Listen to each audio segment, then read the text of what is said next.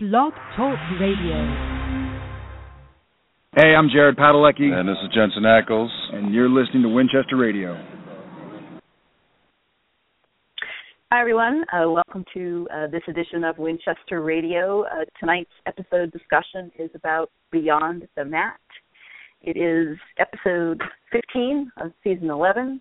We are over halfway with the season, 23 eps total. We're on a little bit of a hiatus right now. Next new ep will be March 23rd, I believe. And if you check our website, you can find the description if you don't mind spoilers, winchesterbros.com. I think it was posted today. I think I read the link today, yep. For sure. Yes. And yesterday. The days are just running together. I'm sorry. Anyway, I won't spoil it. Maybe we'll talk about it a little bit later, but it looks like such a great episode. I can't wait, because you know why. Anyway. Yes, I know. I'm probably looking forward to this episode more than I have any episode in a long, long time. I know. That is the next one. Not this current. Hey, the Vinny. next one. Episode of Hey, what? Vinny, yay, Vinny. Wait, Yep, episode of what? What are we looking forward to? What's going on? Why are we excited? The next new episode. The what? The next new episode of March Supernatural? Oh. I don't even know what the next episode is. Well, I was saying that we're coming back. This is the last episode. We're on a mini hiatus, and I was saying how excited I was for the episode that is coming up when Supernatural returns on March 23rd, and we didn't want to spoil it just yet, so we were saying how excited we were. To go back. Because I don't watch every episode anymore, I lose track of which ones are coming up and which ones are aired, and I have to go back and look at what we posted. If you know who my favorite is, you know why I'm looking forward to the next one. Oh, yes. Okay, now I remember. Okay. Yes. There you go. I forgot that was the next. See, I just forget which episodes are coming because, I don't. Oops. I don't watch every. It's okay. But we on hiatus, so you could catch up if you want to. No, that's okay. That's all right. I can't even say that with a straight face. I'm sorry. Okay.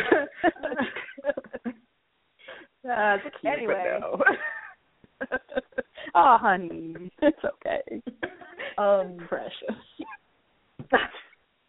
Bless your heart. Bless your heart.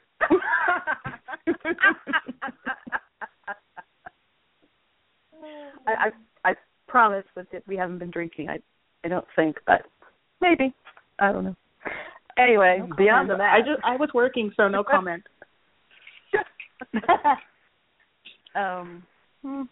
No. The strongest thing I've got going right now is a Coke Zero. So. So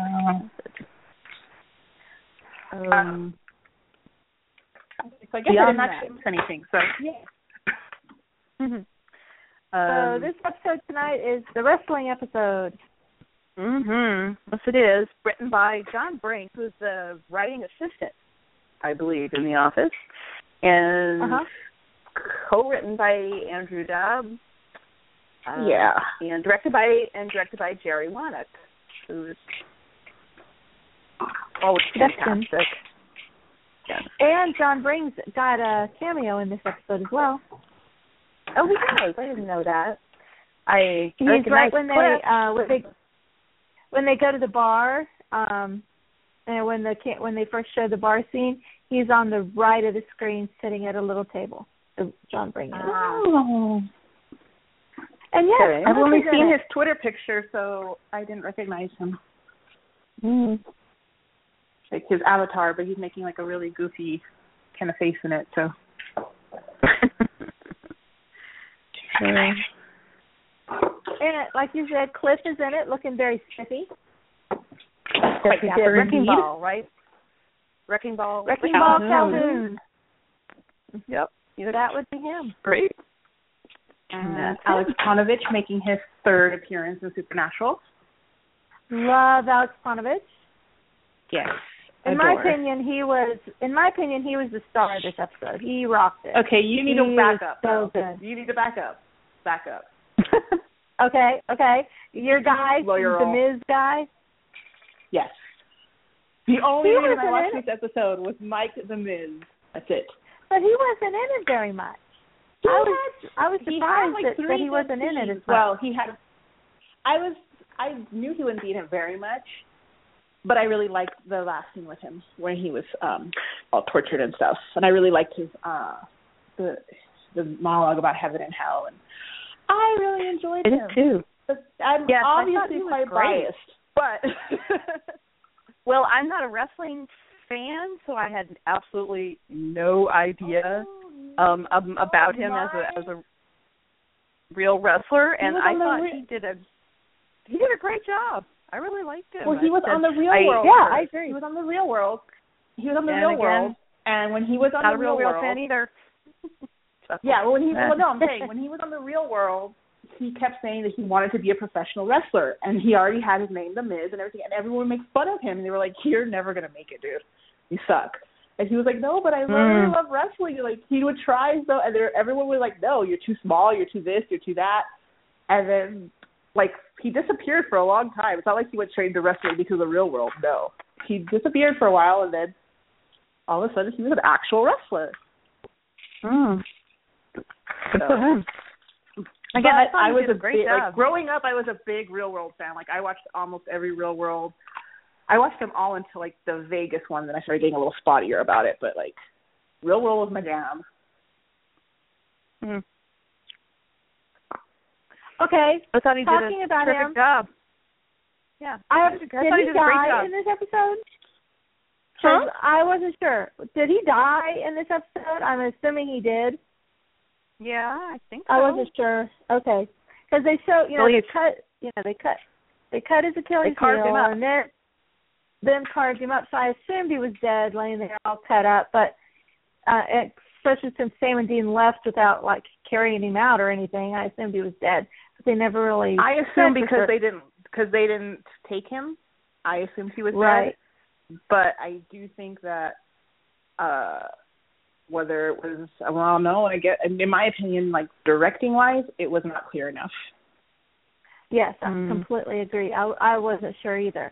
And maybe I missed it because I've only watched it twice, but did they ever say what the point of the carving was? Why were they carving? Oh, I'm not the only one. I had no idea what they were doing with that. No, they didn't, and I assumed it was because he was, maybe it was to keep the souls, like, because he said it was a nest egg. So maybe it was to keep them from going, to be honest. Going to hell? Was he saving the souls? Yeah.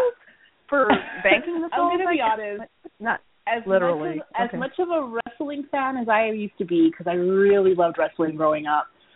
And I really like Aleks Paunovic, and I really like Mike the Miz. I really was really disappointed in this episode in terms of a script. I felt like you could really tell which parts were written by John Bring, and you could really tell which parts were written by Andrew Dabb. It felt like two people wrote this episode. It did not feel. For anybody who's if you've ever read The Talisman by Stephen King and what's his face that I can't remember right now. He also wrote Coco. Anyway, if you've ever read that book, it literally feels like every chapter you can tell which one is which. That's how this episode felt to me. The acting was fantastic by everybody in it. It's just there were so many spots in the. Okay, sorry. Oh, I did not mean that. I'm so sorry. Did you just call me old? No, I said I did not mean that. I'm so sorry. What? I didn't mean to laugh when you. I didn't mean to laugh when you said the acting was so good in the episode. Because the acting was fantastic. The script had too many holes where I'm like, I don't know what was going on. I don't know what the purpose of that was, and there were things that needed to be explained either in the script or directing wise that was not explained. I agree with half of that. I still like back why they're being carved up with the Sumerian symbols.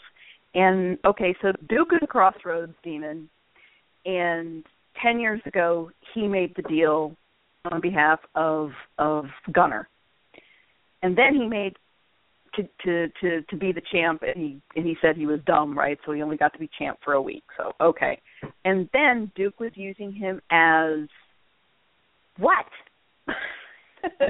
I know he was like killing. Was he killing them? But why? Did the father of the kid that was killed make a deal? Did the other wrestler make a deal? Because they refused to make a deal? Why was like he I couldn't killing understand them if unless the Sumerian. Well, I don't understand was this like. Okay, the whole point was if he could get souls, then he didn't have to give up his soul, right? Did I understand that right? Because as soon as he killed the Crossroads demon, then the Hellhounds came for him. But then when there's a line in the episode where they said Dean asked him that, and he was like, "No, that's not it." So I will admit I've only watched the episode once, so I thought maybe I was missing something. No, I've watched but it. I'm so glad that everybody twice, and I'm still confused. Yeah, I watched it once. I don't get that. I sat and watched it once, and then I had it on like as audio in the background like another half-ish time. I thought I was just not catching something. Like I thought maybe I just didn't have the attention span for this episode, but I feel better knowing that it apparently wasn't just me. But yeah, I was confused with the Sumerian. I was confused as to like, are they telling me that Gunner Lawless's 10 years was actually up, but he was pushing it by delivering souls? And if so, how was he choosing who he delivered? Like, why the father of that kid? Yeah. I have no idea. I watched specifically my second time to find out why they killed that guy, and I still have no idea. Yeah, I don't know what they were for. I don't want to say I can understand, but like in terms of storytelling, air quote, I can understand the first wrestler, the Hangman, because he was older, he was a loose cannon, a drunk. Okay, I get, and like Gunner Lawless knew him and like sacrificed him essentially, but I didn't understand the father of the kid. I did not get that. Yeah. And how about the people in the other towns? There were people in other towns, and I think they were, at least one or two of them were also wrestlers, because Rio said she'd been putting too many of her guys in the ground lately. Mm-hmm. So it could have been a couple, but I also think he was killing other people that were not anything to do with the wrestling, top-notch wrestling in the group. So, yeah, again, I don't understand the Sumerian carving, and I don't understand what Duke was doing by having Gunner kill these. And well, they what gave, I didn't okay, so understand Duke either.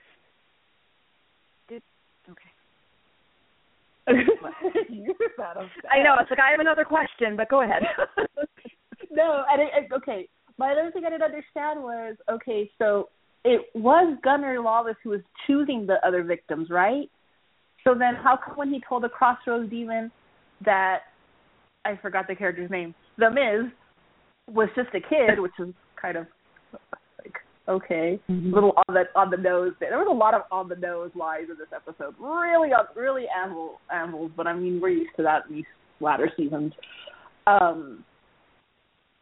So, like, I don't understand. Who was actually picking the victims, the demon or Gunner Lawless? I thought it was the demon. That was the other thing. I wondered. So they bring in Harley and they tie him up, and he offers them a deal. And when he refuses the deal, that's when they kill him and carve him up. So if he offers somebody a deal and they refuse, that's why they get killed. And then so does he take their soul anyway? And if so, then why are you offering them deals? And because it makes it feel like you're building the nest egg by... There was no time to offer the kid's dad a deal, because he went out to pee in the alley, boom, he's dead. So, there was no time to offer him a deal. Yeah, we have no... Unless there was something cut. I don't understand the nest egg thing, because, okay, if you're offering deals and you're going to collect in 10 years, then I understand building a nest egg. But if you're killing them anyway, like, are there Sumerian symbols so that you get the soul anyway? And if so, why are you offering deals? I don't understand. Yeah, because if you're like, I'm just glad it wasn't me, because I genuinely fine, I'm going to kill you and send your soul to hell. I genuinely thought it was just me who didn't get it. I felt like, whoa. Okay, I feel so much better right now. Yeah, no, and then I feel better. Well, I know, it's like confusing me. I wonder if there are scenes missing, and that maybe explained why the father was killed, because, you know, he wasn't the greatest parent. He wasn't the worst either, but it wasn't the greatest, you know, two pints of beer and your kid is a wrestling match. But not that terrible. But anyway. Certainly not why? murder-worthy. What did he... Yeah, it's like no reason for it. Not at all. Child services, maybe, yes. Murder, probably not. So, yeah, I don't get it. And then, okay, so there was a scene with Lucifer in hell, and all the little minions are running around, and he says it's ABC, always be closing. So is Lucifer demanding more souls than they can meet? So he's trying to just, okay, you won't take, but yeah, again, why take a deal in 10 years? Which makes no sense. Because we've learned that in Crowley's reign, they're up like, I forget how many hundreds percentages of soul retrieval. There was an episode that basically said Crowley's the best, you know, manager of hell ever in terms of souls. Right. So yeah, I don't understand. Why does Lucifer care? Why does Lucifer care last time? Yeah, this Lucifer genuinely makes no sense. The writing of Lucifer right now makes no sense. And I say that as someone who has not really watched the episodes, so whatever. But I've seen GIFs. I don't understand. What is the point of you? Literally, why are you here? I don't get it. I don't get it at all why it had to be Lucifer. They could have made somebody else, because they're not even writing Lucifer correctly. Because they're writing Lucifer like the Lucifer that we saw in season 7, who was not actually Lucifer. He was a hallucination. The actual Lucifer we've seen in season 5 is not who they're writing now. Also, why did that vessel bleed? I don't understand why Cass bleeds. Why does that body bleed? Don't it they shouldn't all? bleed. He's not a vessel He's anymore. bled before. Castiel's bled before. I know. I've had this problem for a while. I always forget to mention it. I don't understand. He's not technically a vessel anymore. But the body is still a body, so the body will bleed. Well, it just feels because there's an angel inside. Well, it's still made of flesh and bone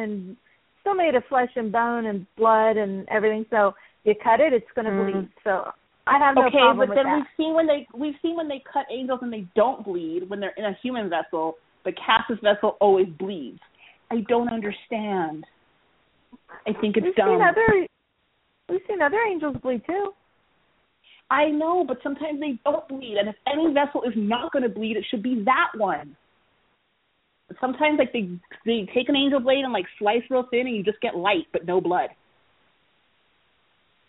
But this vessel always bleeds, and I don't understand it. It's the one vessel that should never bleed. I need a rule. Give me an angel bleeding rule. I need a rule, because it's been bothering me for a long time. And also, right now.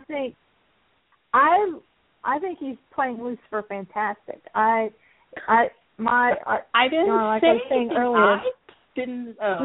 he's doing like season 5. I think he's doing Lucifer as the Lucifer that I've always seen on the show. I think he's playing it perfectly. I think he's doing Mark Pellegrino spot on. I understand if you don't agree. No, you're entitled to your opinion, and I will keep my opinion to myself. Right, exactly. No. You say your opinion.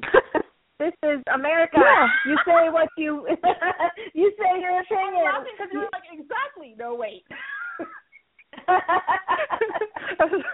That's right. You shut up, Lodo. Wait, no, go ahead and talk. No, if we don't agree, that's who cares? We're grown-ups. We can talk about things and not agree. So, I think whether it's the acting, the directing, or a combination of both, I think it's extremely inconsistent.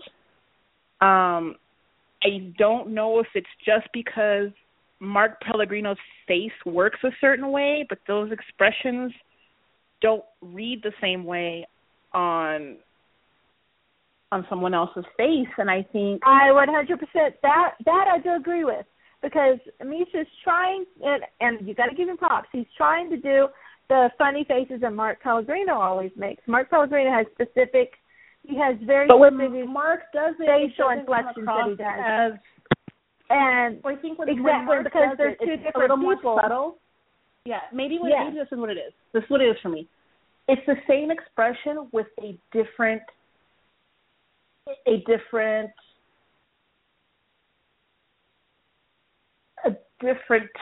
tone, I suppose, the word I want. So, I feel like, I feel like agree. Mark's, okay, that's what it is. I know it. I know what it is. And it is what he's doing. And I get it. I do get it. It's that for Mark, it is Mark's face. For Misha, it's Misha making his face do what Mark's face does. So exactly, yes. It's like if I have my own verbal tics, I have my own, body language movements, and if somebody else comes in and tries to mimic it, it looks like mimicry. It's not natural. And that's what it is. Versus, I think it's a little unfair for Misha to have to do that. I think what they should have done is what Jared did, or what Jared was either he chose to do or was told to do, which was to take the character and make him his own. So if you look at the end, or if you look at Swan Song, Jared isn't playing. It's the same words, like the writing is the same for Lucifer, but the delivery is different. And I get that for Jared it was a little different because, as he said, he was playing the Lucifer that would be at home versus the Lucifer that was squatting. So, I get where he was able to come at it from a different perspective versus Misha doesn't really have that luxury because Cass's vessel is not Lucifer's true vessel. But I think being that he's an angel, he could have put a spin on the fact that it's not a human vessel, and they could have done something with that. And so I do think it's a director and a writer issue as well. And I think it's unfair to put Misha in that spot to try to mimic somebody versus mimic an actor versus play a character. Does that make sense? Yes. That's yes. He's mimicking an actor, not playing a character. There we go. I completely agree with that. When it comes to his face, you can tell that he's trying to make the same faces that Mark Pellegrino does. So I completely agree with that. They just don't look right. I can equate it to, if you watch Doctor Who, if you're somebody who watches Doctor Who, but it's a different doctor every couple of years. And as a result, what they do is every doctor has their own little catchphrase or whatever, or their own little body quirk, and you don't really have the other doctor do exactly 11 was far more frenetic than 9. It's still the same character though, and there's still nuances of the same being, but it's not exactly the same. Where 11 used Geronimo as a catchphrase, the one time that you have 12 do it, he doesn't say it exactly the way 11 would. So they're playing a character versus playing an actor. When I was rewatching today, I was thinking, why doesn't Cassifer change his clothes? Because, he doesn't really care about the way Cassiel would dress. I was thinking because this would be finally a chance for Misha to wear something different. But then it hit me that Lucifer, even, he always, the first time we saw Lucifer and he had possessed the body of Nick, he still wore that same green shirt, and jeans. So I'm, so he never really changed his clothes. Yeah, I'm of two minds. At first, it made sense because he was hiding that he was Lucifer. So I get that. But I think also, I don't think Lucifer cares. I don't think it even occurs to him that he's wearing clothes. Yeah, I've got the feeling he just didn't care. I can kind of stand Lincoln in that perspective. I mean, yeah, he loosened his tie or whatever, which is kind of just, I don't know. I have mixed feelings about little things like that. I think they're kind of, and not just for Supernatural, just in general in TV. It's the same idea of, oh, you're evil because you have a mustache. Oh, you're evil because you loosened your tie. Oh, I get it now. I think that's insulting of your audience. But whatever. It is what it is, and it's not something unique to Supernatural. It's something every movie or television show tends to do. So I'm not gonna nitpick on it or harp on it. But I do think, in general, it's a lame thing that TV does, whether it's the director or the writer, that I think it's insulting to your audience to be like, let me give you this one, physical indicator so that you're looking at the mirror version of somebody. Whatever. Probably goes back to the mirror episode of Star Trek where all the mirror universe characters all have a goatee. Yeah. So that you could tell the difference. And they were all bad, and it was a very different Star Trek universe. And maybe it goes from there. Personally, maybe I see. I mean, tropes become tropes for a reason. There's always the first person. There's always the first writer who does it, and then it becomes the first person who gave a female character raven hair and violet eyes. It was unique that one time. Now it's a Mary Sue. It is what it is. One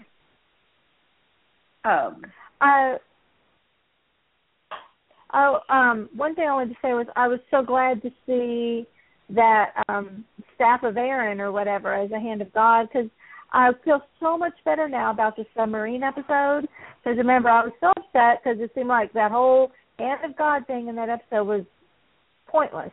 No reason to have it there. I mean, technically, wasn't it still pointless? I didn't watch the episode, but I'm going to ask anyway. I mean, no, I get what you mean, but even with that, wasn't it still kind of like 42 minutes to just make that point a week later? Really? Well, see, this episode had the Staff of Aaron, which is a hand of God. We saw that it quickly lost power after one use. So they're single use in a row, basically. That single use hand of God. So that makes me think that there will be another one. I agree. Not to use it up. And I'm hoping, I like this fan theory I saw on Twitter yesterday or the day before, whatever, that it'll be the Samulet, which I think would be very cool. Yep, because we know you can use the amulet to find God, so it's not unheard of that it could be related. So that's true. My lack of enthusiasm. I'd be very happy with that. That's what. I would just like to see the storyline I hated the most for so many years was the Samulet being like a God locator. So if they do that, I'm going to be so annoyed because I hated that storyline so much. I hated it. So much.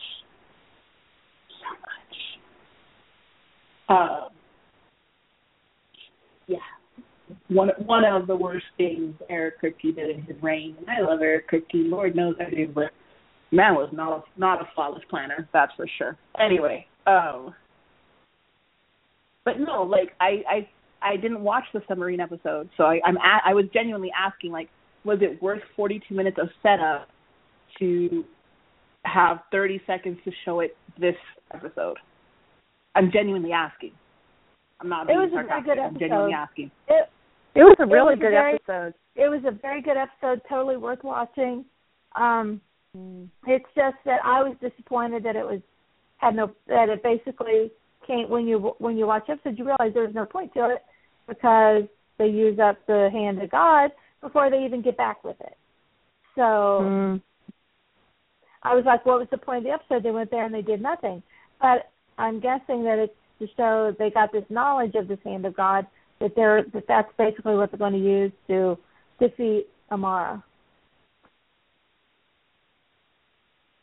That these hands of God exist. Yeah, likely.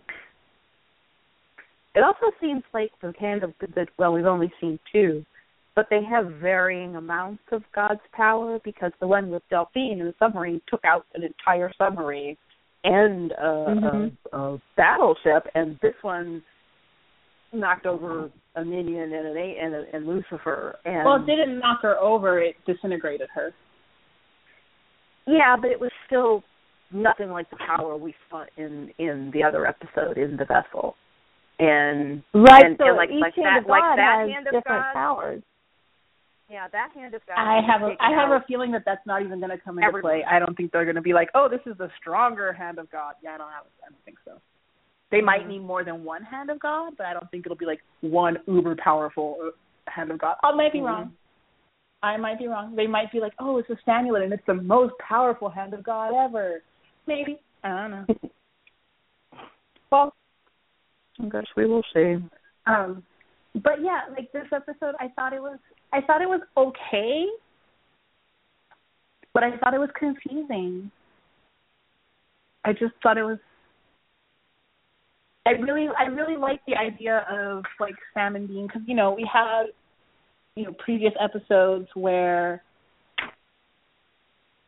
and actually it was an Andrew Dabb episode the first time we get this, of them going to football games or baseball games or watching the stars, like things like that. And this is actually us getting to see that, as them being at the wrestling match, like having a good time. And like, I dig that.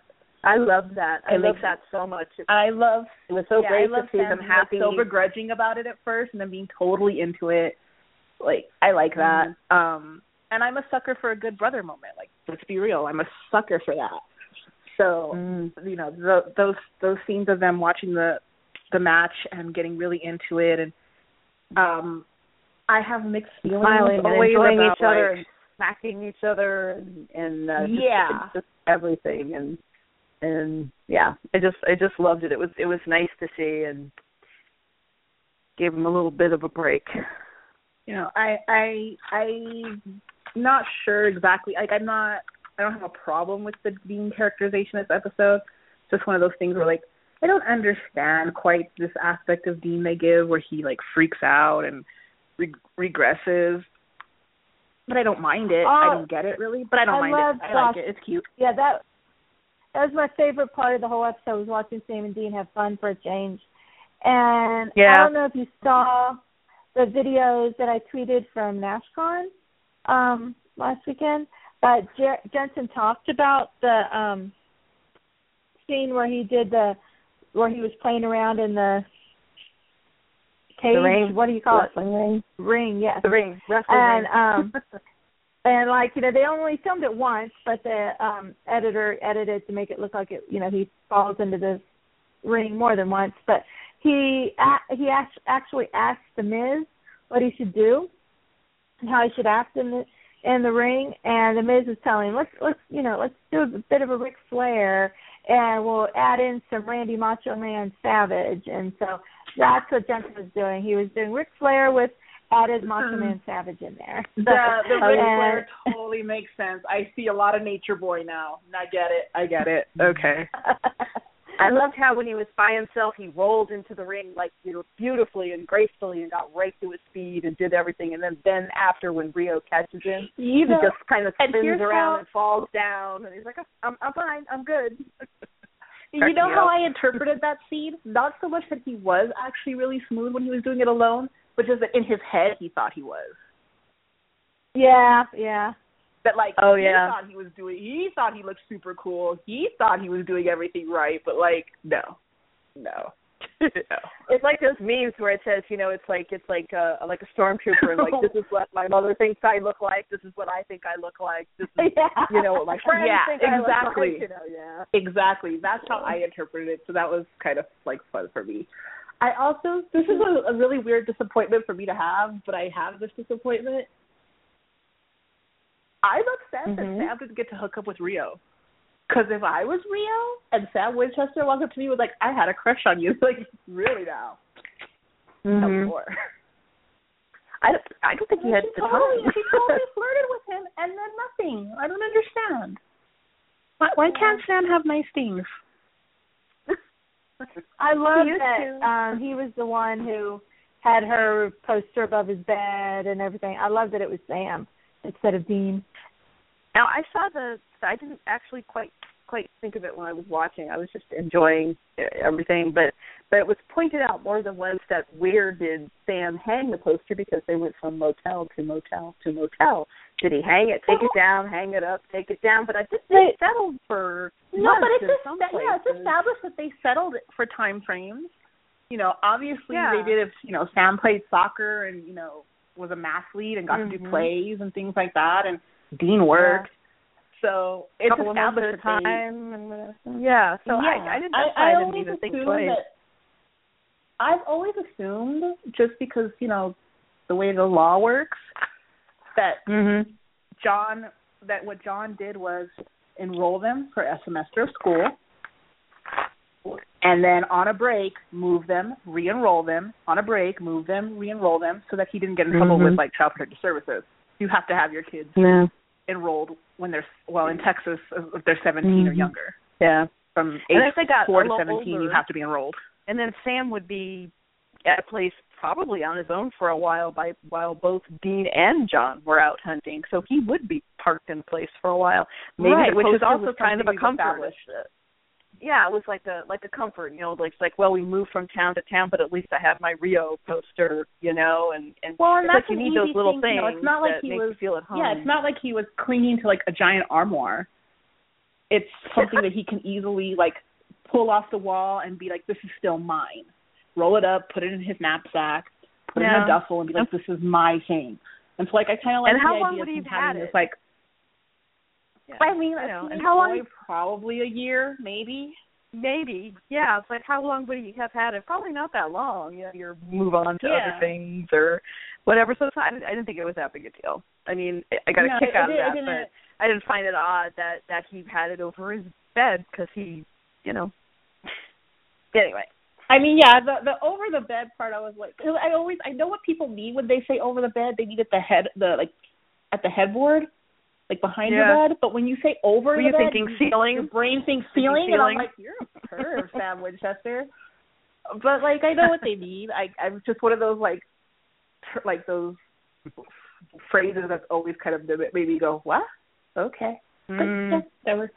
And I could totally sit on the wall, like, teasing him about it and stuff. Yeah, I could totally see Dean teasing him about like his crush and stuff like that as a kid. Oh yeah, of course. And you know, I grew up with a lot of guys that, they weren't so much like into the girls that like came out and put the numbers up in the wrestling matches. When we used to watch wrestling when I was, you know, an adolescent and a teenager, it was the other wrestlers or like the managers that all my guy friends liked. So I kind of liked that, like that had the wherewithal to go with that, and it wasn't like the chick bringing out the number to call the rounds. I kind of like that. And I like that she flirted with him. Why can't Sam Winchester have nice things or nice people? Because she was also nice. Yeah. Did she? Well, she didn't say that she had a boyfriend or a husband even. No, or she totally flirted with him after she announced the. She waved at him, and she walked past in that really hot corset. She was flirting. Was there time? Yes. The Sam was researching. There was the case. There was a lot going on. I'm going to maintain the headcanon that Sam did get to hook up with her, and that's why she flirted with him when she walked by. He just didn't want to admit it to be at that moment. Well, if he's a gentleman. I'm going to maintain that headcanon. No one can take it from me.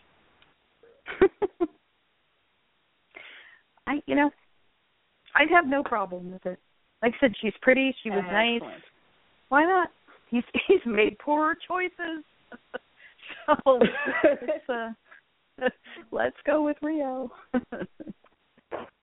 and hey, the case is over. Fantastic choice. Yeah. Hey, the case is over. Maybe Top Notch Wrestling will come to Kansas. Who knows? That would be nice. So, let's see. Oh, Dean mentions that his first B&E was to get pay-per-view to be able to watch the wrestling. I'm like, I don't think so. I didn't understand that for a lot of reasons. One, do you mean that you snuck into someone's house and ordered the fight, or do you mean that like you routed it to where you were staying? Because I don't feel like routing it is breaking and entering. That's called. I mean, I'm pretty sure legally it has a different term. But also, like, how did they catch you then? Like, I'm confused. I think he must have because B&E is breaking and entering, so he must have broken into somebody's house to order the pay-per-view to watch the match. And because if he pirates the signal or something. Especially in that would have been 1988, 89. Mm-hmm. I don't really think you could easily pirate a signal back then. You need did they have and stuff. Pay-per-view then? Yeah. I had pay-per-view then. I had pay-per-view as a kid. My dad used to let me order cartoons when I was a kid. And I don't want to know what he ordered. I don't want to know why we had pay-per-view. I don't want to know. I don't care. No. But I know that I was allowed once a month to order a cartoon movie when I was a kid. Pay-per-view then was probably a lot like it is now with boxing, special boxing matches and stuff. So let's go with that for your dad. But it was, it was this little box that you had to have. And then my boyfriend in high school had one too, but they had theirs, I don't know what the politically correct term for it is. I know what we called it. I'm not going to say it on air. But he had it, I guess the equivalent of jailbreak, like when you jailbreak a phone, that we could flip a switch and we would watch whatever we wanted without it charging his dad. Right. Which, let's be real, you should never let a bunch of 15-year-olds know that they can do that when you're not home. I'm just going to put that out there. I'm quite traumatized by certain things as a result. But, whatever. So, yeah. But, yeah, I didn't understand the B&E thing. I thought it was a little bit reaching to have that line. Yeah, or at least not clear. It was a fun episode, but I don't think it was particularly cohesive. But it was all right. Yeah. It was nice to see, briefly, Crowley come back to Crowley. Yeah. And, well, actually, he probably never, I don't think he ever left. No, but here's my issue with that. And this goes back to something you, Susan, say quite often. There are certain characters that you feel just don't have a story anymore. And so I feel like every there's like several episodes where Crowley is like lame and wishy-washy and does nothing, and then he snaps out of it because he's Crowley. And then like a couple episodes later, we're back to where we were. Okay. Like, didn't he already have a breakthrough last season? Yeah, that's right. I don't deny that. And I like when they do it because Mark does it so well. There's no story there. It doesn't go anywhere. It doesn't do anything. And I get why, because you can't have Crowley go too bad, because then there's really there's still no excuse why Sam and Dean haven't killed him or why he hasn't killed them. There is literally no excuse anymore. However, if you're really off the rails, there's like extra no excuse. Yeah. But I mean, the excuse with Cass is at least Cass is their friend, so there's no reason for anyone to be actively trying to kill Cass off other than Crowley. So I get it with Cass. They don't have to finagle a reason why no one's killing him, like they do with Crowley. But it's still kind of like, why do you keep rebooting these characters every couple of episodes? Cassifer keeps calling Crowley puppy. Yeah, calling him puppy. And it makes me think of Bad Willow from The Wish. And she calls Angel the puppy. She was a lot scarier. So she was. about it. Oh, sorry. Ouch. It was. It was really scary. That whole puppy. I mean, actually, she really was. She was super creepy. Yes. Yeah. Those are two of my very favorite Buffy episodes ever. But anyway. Yeah, it just made me think of it. And also, I mean, I haven't read every single recap or review of this episode, but I've read a few, and it's making me crazy that so far no one else recognizes that Casper did Tommy Lee Jones' speech from The Fugitive. Search every farmhouse, I know. house, I caught that outhouse. first time. Yeah. Yeah. Guys, I caught that the first time. I was like, hey. Yeah. I know that. The Fugitive once when I was a kid. What happened? When was this? Check every outhouse, doghouse, you know that whole line. Hen house and outhouse. Oh, yeah, I haven't seen The Fugitive since I was like, I don't know, 11, 12. I didn't catch it. It's a great movie. When he started saying that, it's like, is he going to do the whole thing? And then, yep, he did. Yeah. And he should have, donut with sprinkles and get me donut with some of those little sprinkles on it. Coffee. Yep. Anyway. I'm not surprised that Dean and Sam have the biggest bottle of aspirin ever. Yeah. I was going to say, no. I'll skip what I was going to say. Don't worry about it. Not important. Oh. Well, this isn't that important either, but I'm not surprised that Sam and Dean have a giant bottle of aspirin when they were tossing. Dean tossed to Sam, and Sam didn't even really have to out for it. Like, here you go, have the aspirin. They probably buy it at Costco. Very often. I like that it was like, okay, we open with Sam having a hangover, and then mid-episode we end up with Dean having a hangover. You all might have a drinking problem. I'm just going to put that out there, Winchester Brothers. You guys might need to dial that back. Well, Dean did have to drink along with all the wrestlers in this episode to make sure nobody was. And I love that Rio drank him under the table. Like, that pleases me greatly. Oh, now I'm thinking Rio could have both Sam and Dean. She could handle both of them, I think. That'd be fun. But I digress. I was not expecting that out of you. Oh, you have no idea.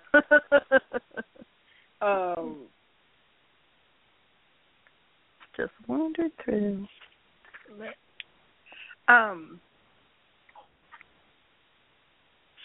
I was really. This is kind of one of those things where I was like, oh, I was really bummed that the demon Simmons, was that her name? Simmons, that she was double crossing Crowley. Simmons. Wasn't that her name? Simmons. Yeah. I was really bummed that she was double crossing Crowley because I really liked her when she was on Crowley's side. I was into it. I was into Crowley having a homie. Why can't Crowley have a friend? Yeah. And when Crowley takes over hell again, because he will, y'all are screwed, demons. Y'all are super screwed. Yeah. I thought it was kind of funny that I said, all the demons hate you, Crowley. And I'm like, really? Crowley doesn't already know that? He likes that. Who cares? But honestly, like, if you have to choose, that's an accomplishment. If you have to choose between Crowley being your boss and Lucifer being your boss, I'd pick Crowley. Yeah. Like, you can't like either one as your boss, but I would 100% choose Crowley. Yeah, he runs it like a business. Lucifer's nuts. God, he's been in the cage for millennia. You ain't right. Yeah, the boy ain't right. Yeah, I would just no. But I really liked her up until I liked the double cross line. Like, I invented the double cross literally. I perfected the double cross literally. I liked that. I liked those two lines. I did like them. It wasn't a bad episode. It just wasn't. It was. What's one of my favorite lines from 10 Things I Hate About You is, I know you can be overwhelmed, and I know you can be underwhelmed, but can you ever just be whelmed? Yeah, I was just whelmed. I was in Europe. I was whelmed. Mm-hmm. I thought it, yeah, but I thought the last, one of the very last scenes, when the Hellhounds show up for Gunner, and I thought that was a really gorgeous scene. I really gorgeous. I really liked everything from the time they're in the wherever they have. What was his name again? Harley? Warehouse, hen house, outhouse. Maybe it's one of those. Yeah. Wherever they had him all bloody on the tarp, on the really stained tarp. Dubious stains on that tarp. But anyway, those stains made me a little uncomfortable. I'm not going to lie. Everything from that to like the end with those characters, I really did like. I liked the lighting. I liked the direction, except for is Harley dead or not? I don't know. Except for that, I do also, one other like little direction nitpick is I think they should have made it a little more clear that Gunner was the only one hearing the Hellhounds, because the first time I watched that scene, I thought, do Sam and Dean hear the Hellhounds too? Like, does Dean hear them too? Because Sam's like, what? And Dean says Hellhounds. And then the second time I rewound it, because I was like, what? When I rewound it, I was like, oh, it's because Dean's like, can empathize. Like, he sympathizes with that because he's been through it. But I figured he just knew the look. Distinction in the, but I think there should have been a little more distinction in the directing, because it wasn't clear to me as I was watching it. I literally went, what? And rewound it to make sure that, like, I kind of rewound it in hopes that I was wrong, and I was wrong. But the first time I watched it, I was like, wait, why can Dean hear it too? So I didn't think they heard it. When I first watched it, I thought Sam definitely seemed very clearly puzzled to me.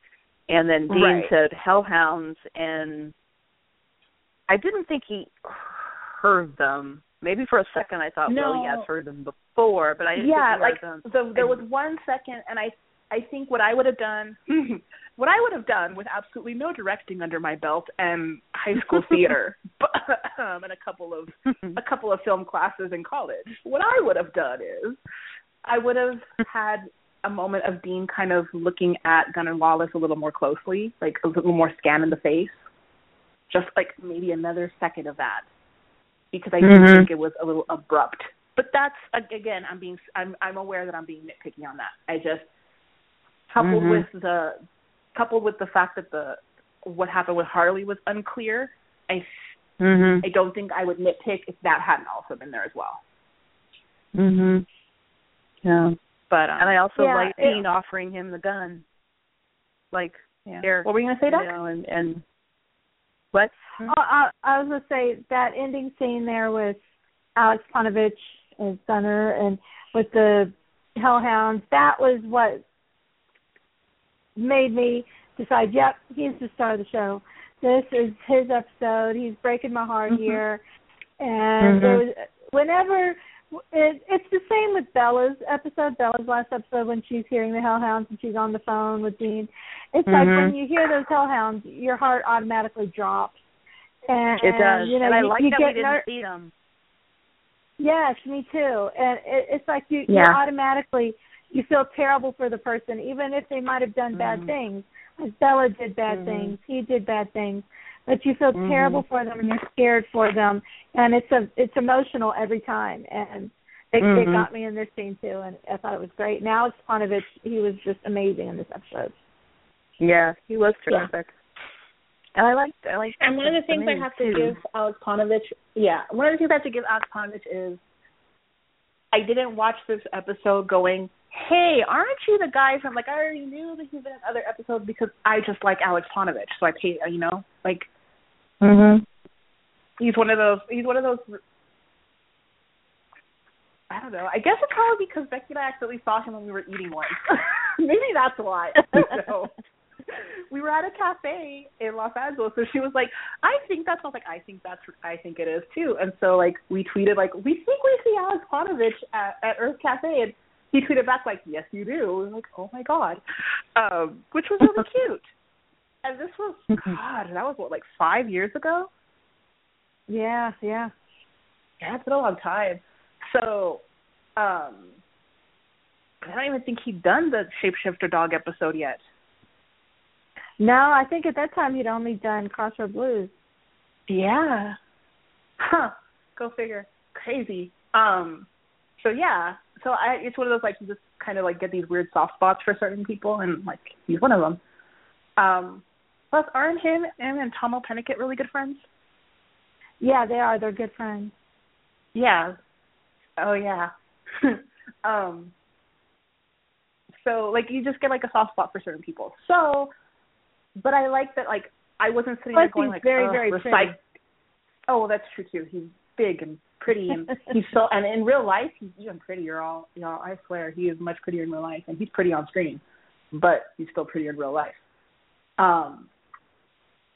So I think it's like like my compliment to him is I wasn't watching it going, hey, you're the guy from 2 other episodes. They're recycling Canadian actors. It wasn't that kind of feeling. It was like, this is not like, this was a specific role. So, like, you know, I think he did very well. I think the guest actors were great in this episode. From The Miz, Aleks Paunovic, who I did not look up who plays Rio, but I really liked her as well. I looked her up. Her name is Jackie. I can't pronounce her last name. It's Debatin or Debatin, D-E-B-A-T-I-N. Debatin. We're not sure. But I thought was interesting about her that she has her own accounting. Yeah, she has her own accounting firm. And I thought, what an interesting combination, accountant, actor. You know, I think she does, like, entertainment, you know, bookkeeping or whatever. But how odd. She has an accounting firm. Fun, though. She's an actress. Yeah. Talk about well-rounded, doing something that's very, very structured and then doing something that's artistic. That's cool. Yeah. And also probably no one could ever cheat her on her pay, cheat her on her acting pay. You know, like sometimes you hear actors get totally taken advantage of by their accountants or whatever, and that's never going to happen to her. Sure, she knows where every penny she's had that firm for 17 years. Yep. Wow. Very cool. Yep. And she's a pretty lady. A producer. She's got it all. Yay, go Jackie. I'm glad she survived. All right. She survived. Yes. Also. Team Jackie lives. Also go Rio. Yeah. Awesome.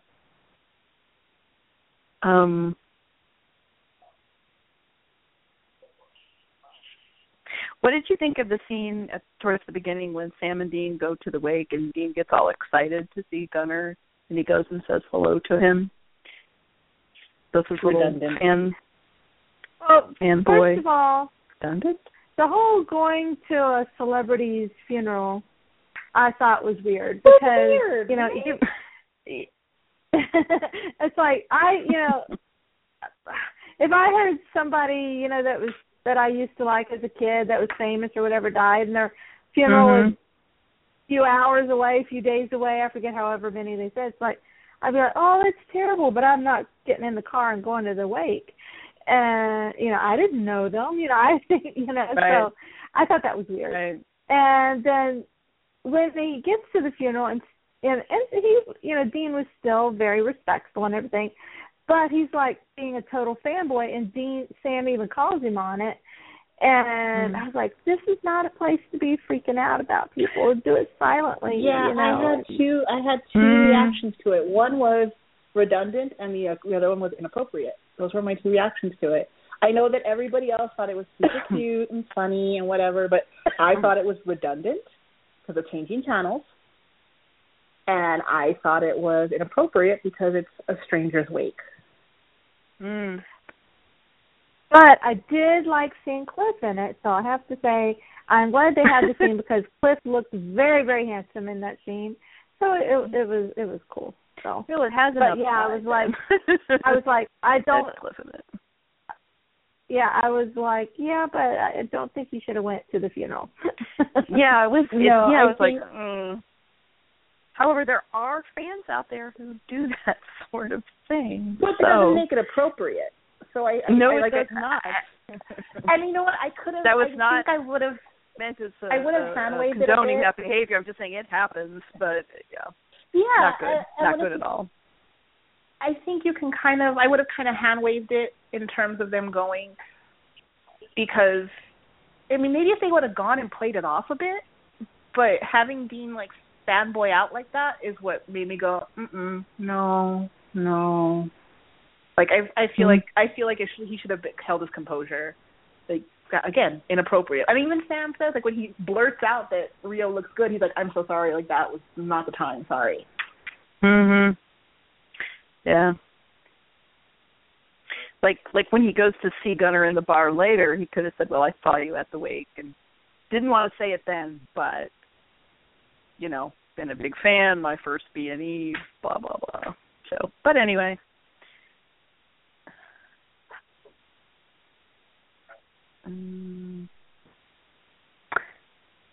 Looking through my notes.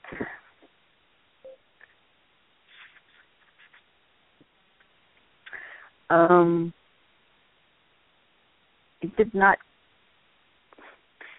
didn't care for the part of the scene where Crowley and Simmons are in Crowley's artifact room, collection room, and in the side, all the stuff that was in there, the upside-down crucifix against the wall, I thought was, I guess, appropriate for Crowley's room. Yeah, it's an upside-down crucifix. I thought which, the painting was of course, weird. is a satanic. It was a painting I thought the painting was weird too. I thought Crowley was poor when he's a kid, and I'm sorry, you didn't have a portrait painted of you unless you had a ton of money at that time. Yeah, so Rowena hated him. She wouldn't have had the painting. She wouldn't have had the painting made up. No, and also Crowley had it painted later. Like when he was a grown-up, an adult, and had money and decided to have it painted older, but it did not happen when he was a little kid. Absolutely not. Yeah, I thought it was weird. Mm-hmm. I don't understand what the point of having it in the room and the point of Simmons pointing it out was. There was, I think it's just for fun. Yeah, I don't think it was anything important, and I liked that the upside-down crucifix was in there, and nobody pointed it out. But if you saw it, of course, you recognize it as a satanic symbol and a black mass thing and all that. So it makes sense for Crowley to stick it there like that. Speaking of Crowley, Mark Shepard made a really good comment. He said it several times throughout the weekend last weekend at the convention. He kept saying the reason Crowley hates Rowena so much is because she is not Crowley's mother, she's Fergus's mother. And right. I thought that was so interesting how he was saying, because, Crowley hates Fergus. He hates that version of her. He hates the human version. And because she is the human version's mother, that's why he hates her so much. I was like, I want to do a whole psychological paper on this. I think that is so cool, and I just thought that was just probably one of the most interesting things I've ever heard at a convention. I loved it so much. One of the things I really enjoy about Mark Shepard is that he pays attention to his character very well, and he thinks about his character, and he doesn't just go in and say the lines. He's very in tune with who he's playing and what version of who he's playing, and I've always enjoyed, and I don't just mean in Supernatural, I mean in all the things he's ever done. That Mark has his headcanons about his characters, but not in a douchey method actor way. Nothing against method actors. I just think it's a little douchey sometimes, depending on the way you method act. Sometimes I think it's a little affected. Sometimes I get it. Whatever. I grew up around actors. I get it. My cousin's ex-husband was a method actor, and it was super annoying because it just didn't feel genuine.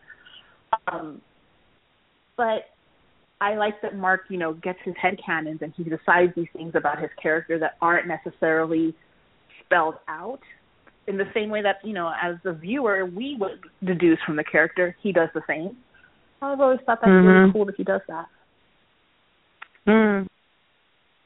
And speaking of Mark, we got to send out big congratulations to him and his wife Sarah on the birth of their new baby this week, Isabella Rose. Yes. Yes, congratulations, finally.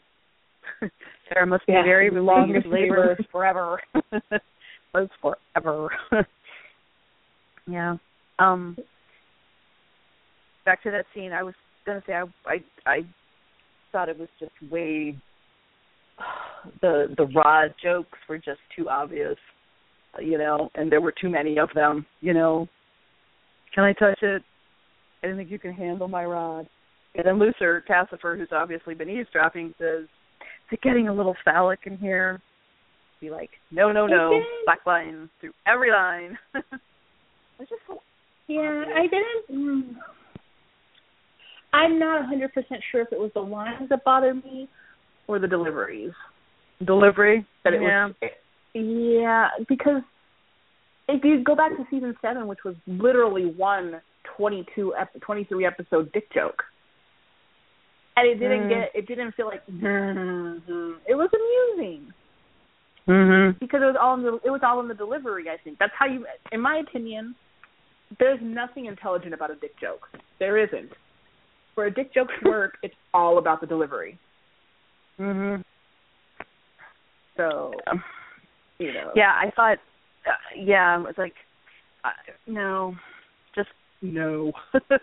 Yeah, I particularly didn't like the is it getting phallic in here comment. I don't know. I didn't think it'd be like Lucifer would say it. Maybe I'm wrong. I don't know. Just too obvious. Like you said, maybe it's the delivery. Yeah, I think if it was different delivery. That's one of the things I think. Like I said, when they're not writing Lucifer the same way. I feel like Lucifer, it's much more of an entendre thing, a double entendre thing than a blatant statement of something. Mhm. And I feel like even when they had Mark Pellegrino playing him, there were still a few, where it was a subtle meaning and it makes it creepier. Like when he's telling Sam about the bunk beds, that's a super creepy line. Because it's not blatant. It's the innuendo of it, and it just makes you feel so gross inside. And it's supposed to make you feel gross inside, because I'm not somebody who necessarily thinks that everything should be super sanitized if the intent is to make you feel a certain way. So if the intent is to make you feel like Lucifer is that disgusting, then okay, you can give me a really terrible line like that makes you just feel literally dirty. Mhm. But I feel like the writing for Lucifer right now is so very on the nose. And so it's almost comedy elbows. And I just don't get it. I don't get it. And then, like I said, when you have the actor doing an impression of an actor, not playing a character, it adds almost a parody aspect to it.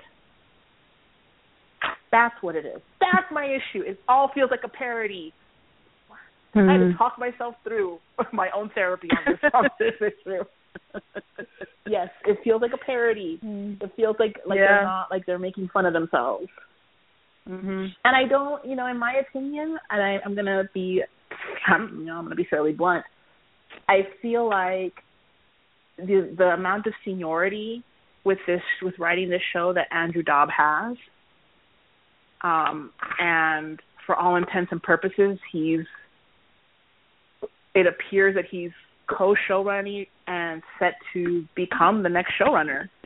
I don't feel like there's any excuse for this. The characterization should be flawless at this point for him. If he should be able to do it in his sleep. Yep. He's very hit and miss for me. Sometimes I feel like he does a great job, and then other times I'm like, So yeah, I feel like there's episodes where I'm like, damn, that was amazing, that was beautiful, that was heartfelt, and there's episodes where I'm like, did you hit your head? Are you drunk? It would explain There's episodes like this one where you don't even know if the guy is dead or not, and you don't know what the main why character was even doing. Right, and on one why hand are you there can Sumerian say, carvings on people? Don't get it. This is John Bring's first episode. On one hand you can say that. However, the counterpoint to that is, one, he's a writer's assistant, so he should be on point in terms of things like that, because one of his jobs is to make sure everyone else is doing their job. Mm-hmm. And two, he's co-writing with, like I said, for all intents and purposes, the second in command, poised to be the commander, who should be coaching him, who should be teaching him, who should be helping him hone this. Mm-hmm. And then you have, this is, it should just be more of a machine at this point, in my opinion. Mm-hmm. One thing I did like, speaking of writing, and it's not much words, but I liked it at the very end, the tag, when they're back in the bunker and Sam asks Dean, "Are you okay?" He's asking that a lot. It's nice to hear. I love that brother stuff. And Dean says, instead of Dean lying and saying, I'm good, he says, "Not even a little bit." And this is twice now that he's like run into these things and things have failed. Like the vessel, he couldn't save anybody, and then he had to walk away from Gunner. So I thought that was a really nice kind of sad little scene. I like Dean's proclamation at the end of how they're going to hang in there and keep beating it, but I can't deal with the keep grinding. I wish it was a different word. But I liked the rest of Dean's proclamation. Keep saying it enough, he'll believe it. Not the grinding part, the other part. It just reminds me, it's like, stop trying to make fetch happen. Yeah. I mean, we got the grinding line in the production promo, and even then it's a little cheesy. But then having it in this episode be like such a beat to hit. Mm-hmm. Yeah, exactly what I you liked said. it. Stop trying to make fetch happen. I liked the promo bit, actually, because as I recall, it was done as kind of a voiceover, and I thought if it was only for that promo and a kind of a voiceover and sort of sort of floating over every other scene, I guess I liked it then. I had no problem with it, but I thought it was a little in my face for this one. But I liked the rest of it. And here's the thing that's funny. I'm not going to call out their names because I'm not going to do that. But I have some friends that we should try to guess what episodes they're going to do, and with minimal spoilers, just because none of us, only half of us watch the show anymore, and the other two don't really like the show anymore. So it's just kind of this weird puzzle for us, because it's emotional detachment, and then I have emotional attachment in other aspects like this. But when that producer promo came out, we all went, "Ugh, that sounds like Andrew Dabb's writing," which is hilarious because it was it was so funny that you could tell, even though, again, like I said earlier, you can literally tell which parts Dabb wrote versus what parts Bring wrote. And in that in the production promo, we didn't even know what episode it was from yet, and we called it when that came out, we were all "Oh, that sounds like such a Dabb line." So, it goes to tell you how you pick up nuances of different writers. But it was just a little too let's make this line work. We're gonna make it work. It didn't quite work. Yeah. And I don't hate it, but it's I'm anyway. I didn't hate it. I just thought it was kind of lame. I didn't hate it. Yeah. I just thought it was a little bit lame. Yeah. Anyway. So overall, I liked this episode. Like you said, it's not like a classic. It has its puzzles, but there were some things to just, kind of okay, I'll push aside my confusion over Sumerian carvings and just remember that Sam and Dean just loved that wrestling match so much, and it was so much fun to see them having so much fun. So, the parts I liked, I really liked, and the parts I didn't like, were just, I shouldn't even say I didn't like. They were just, there was nothing about this episode that genuinely annoyed me. Not really. Like, nothing about this episode gave me like the Vinny rage. I didn't get Vinny rage once in this episode. So for me, that's a winner. Yeah, like I said, there's some things that puzzled me. Some things are like a couple lines I didn't like, but overall, I did like it. I enjoyed it. I thought it just went right along, you know. And there were a couple of really beautiful scenes, especially towards the end, with the Hellhounds and Gunner. And I was very pleasantly surprised at how terrific the Miz was, and Gunner's Aleks was fantastic. So yeah. It's a win for me. Win enough. I'm guessing that wraps up the episode discussion. You guys have any other things to bring up or talk about with it? I don't think so. Becky, do you have any other news or things? I mean, we said congratulations to Mark and Sarah. Anything else? Jared's got another campaign going. Beautiful one.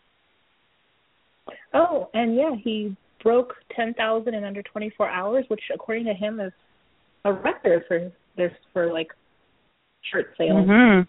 So so many campaigns and still going. And check out his video. Check out his initial video for that. It's absolutely gorgeous and heartfelt and emotional and everything else and always keep fighting support campaign video should be. Did you just put on sunglasses? I feel like you just put on a pair of sunglasses. Whoa. I did. Yeah. And I mean, kind of shady around here. So like playing some Eminem. You can tell it's spring and the trees are growing their leaves back because a little shady. Hey, I live in Florida. My sunglasses are never far away. That's true. I don't even think the trees here in Texas lost their leaves this year. Poor Becky. She's like, I got an ice storm. Thanks, guys.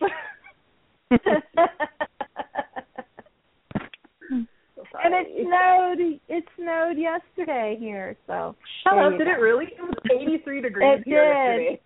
It snowed yesterday. Oh, I trade you in a heartbeat. Yeah. I want we haven't hit Florida humidity yet. Shout out at Nashville Con. I met several people who listen to our podcast a lot, and that was really cool. So I want to say hey to everybody, and especially Kathy. I don't know if you're listening. I met Kathy. She listens to us every week. She's very awesome. And so I want to say hi to Kathy. Hi. Thanks for listening.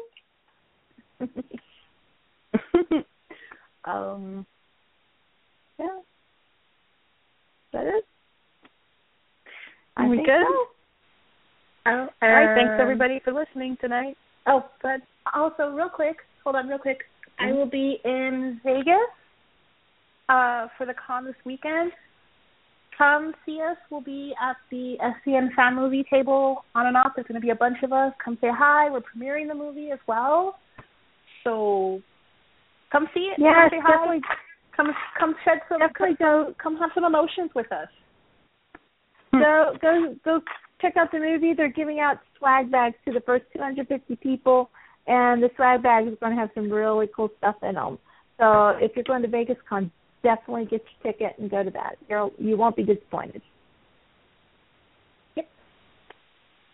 Okay. And we even have a special thing in the swag bag. So we even have a little thing in the swag bag from Winchester Brothers. Yes. There's a nice little present from us, and it saves you money. Spoiler. So now Sounds I think we're all done. I'm sad I can't be there. Anyway, I'm the only one of us that's going to be there. So, but there will be other people who helped make this movie happen that will be floating around. So yeah. Oh, also, great. One more thing. my friend Denise will have a vendor's table there as well, and I'll be there. I'll be there helping her on and off. So come say hi and come pick up some really. She does fantastic, and she does multi-fandom stuff as well. So come say hi. She'll be the woman with the red hair and the adorable ornaments. Come say hi to us. Yes, and while you're there, pay money for her things because she is a terrific artist. Say hi and very buy talented. Yes, say hi and buy things. That's the best. It's Vegas. For anybody who has ever seen the picture of the painted canvas of, it's like blue and purple of Sam and Dean silhouettes on the Impala that Jared signed, and everyone talks about how he liked it. She's the one who did that, and it's some fan art that the actress has seen and really like as well. So. And she did a new thing, the Sam and Dean and the Impala with the mountains in the background, and it's gorgeous. Yes, that one's really pretty as well. So yes, and and you can and of course Jody will be there as well. So come say hi to Jody and buy things from Jody. Yes, Jody from Jody as well. Fantasy. Yes, we love Jody. Don't put your money. Don't put your money in the slot machines. Put it in Jody and Denise's tables. I bought one of the Scully necklaces since I named it, and Jody, she created a Scully necklace, and I bought it, and I paid a little bit extra to get a really long chain. I lost it at Nashville. I know. So Jody said she'd make me another one, but yeah, so disappointed. That's a bummer. Well, I have her Meg piece, and I love it, and I will be likely wearing it because it goes with one of the outfits I'm taking. I have her drill. She's very gorgeous too. Yes, she also made me a really nice custom Werther's project piece that it's not quite wearable because it's quite large and like multi-piece, but I have it on display. So yes, she's very talented. We have very talented friends in lots of different mediums, jewelry. Painting and audiovisual ornaments. So, movies. Come see us in Vegas. Come hang out. Come say hi to me. Come say hi to all our friends. And I promise I'm not actually scary in real life. So say hi.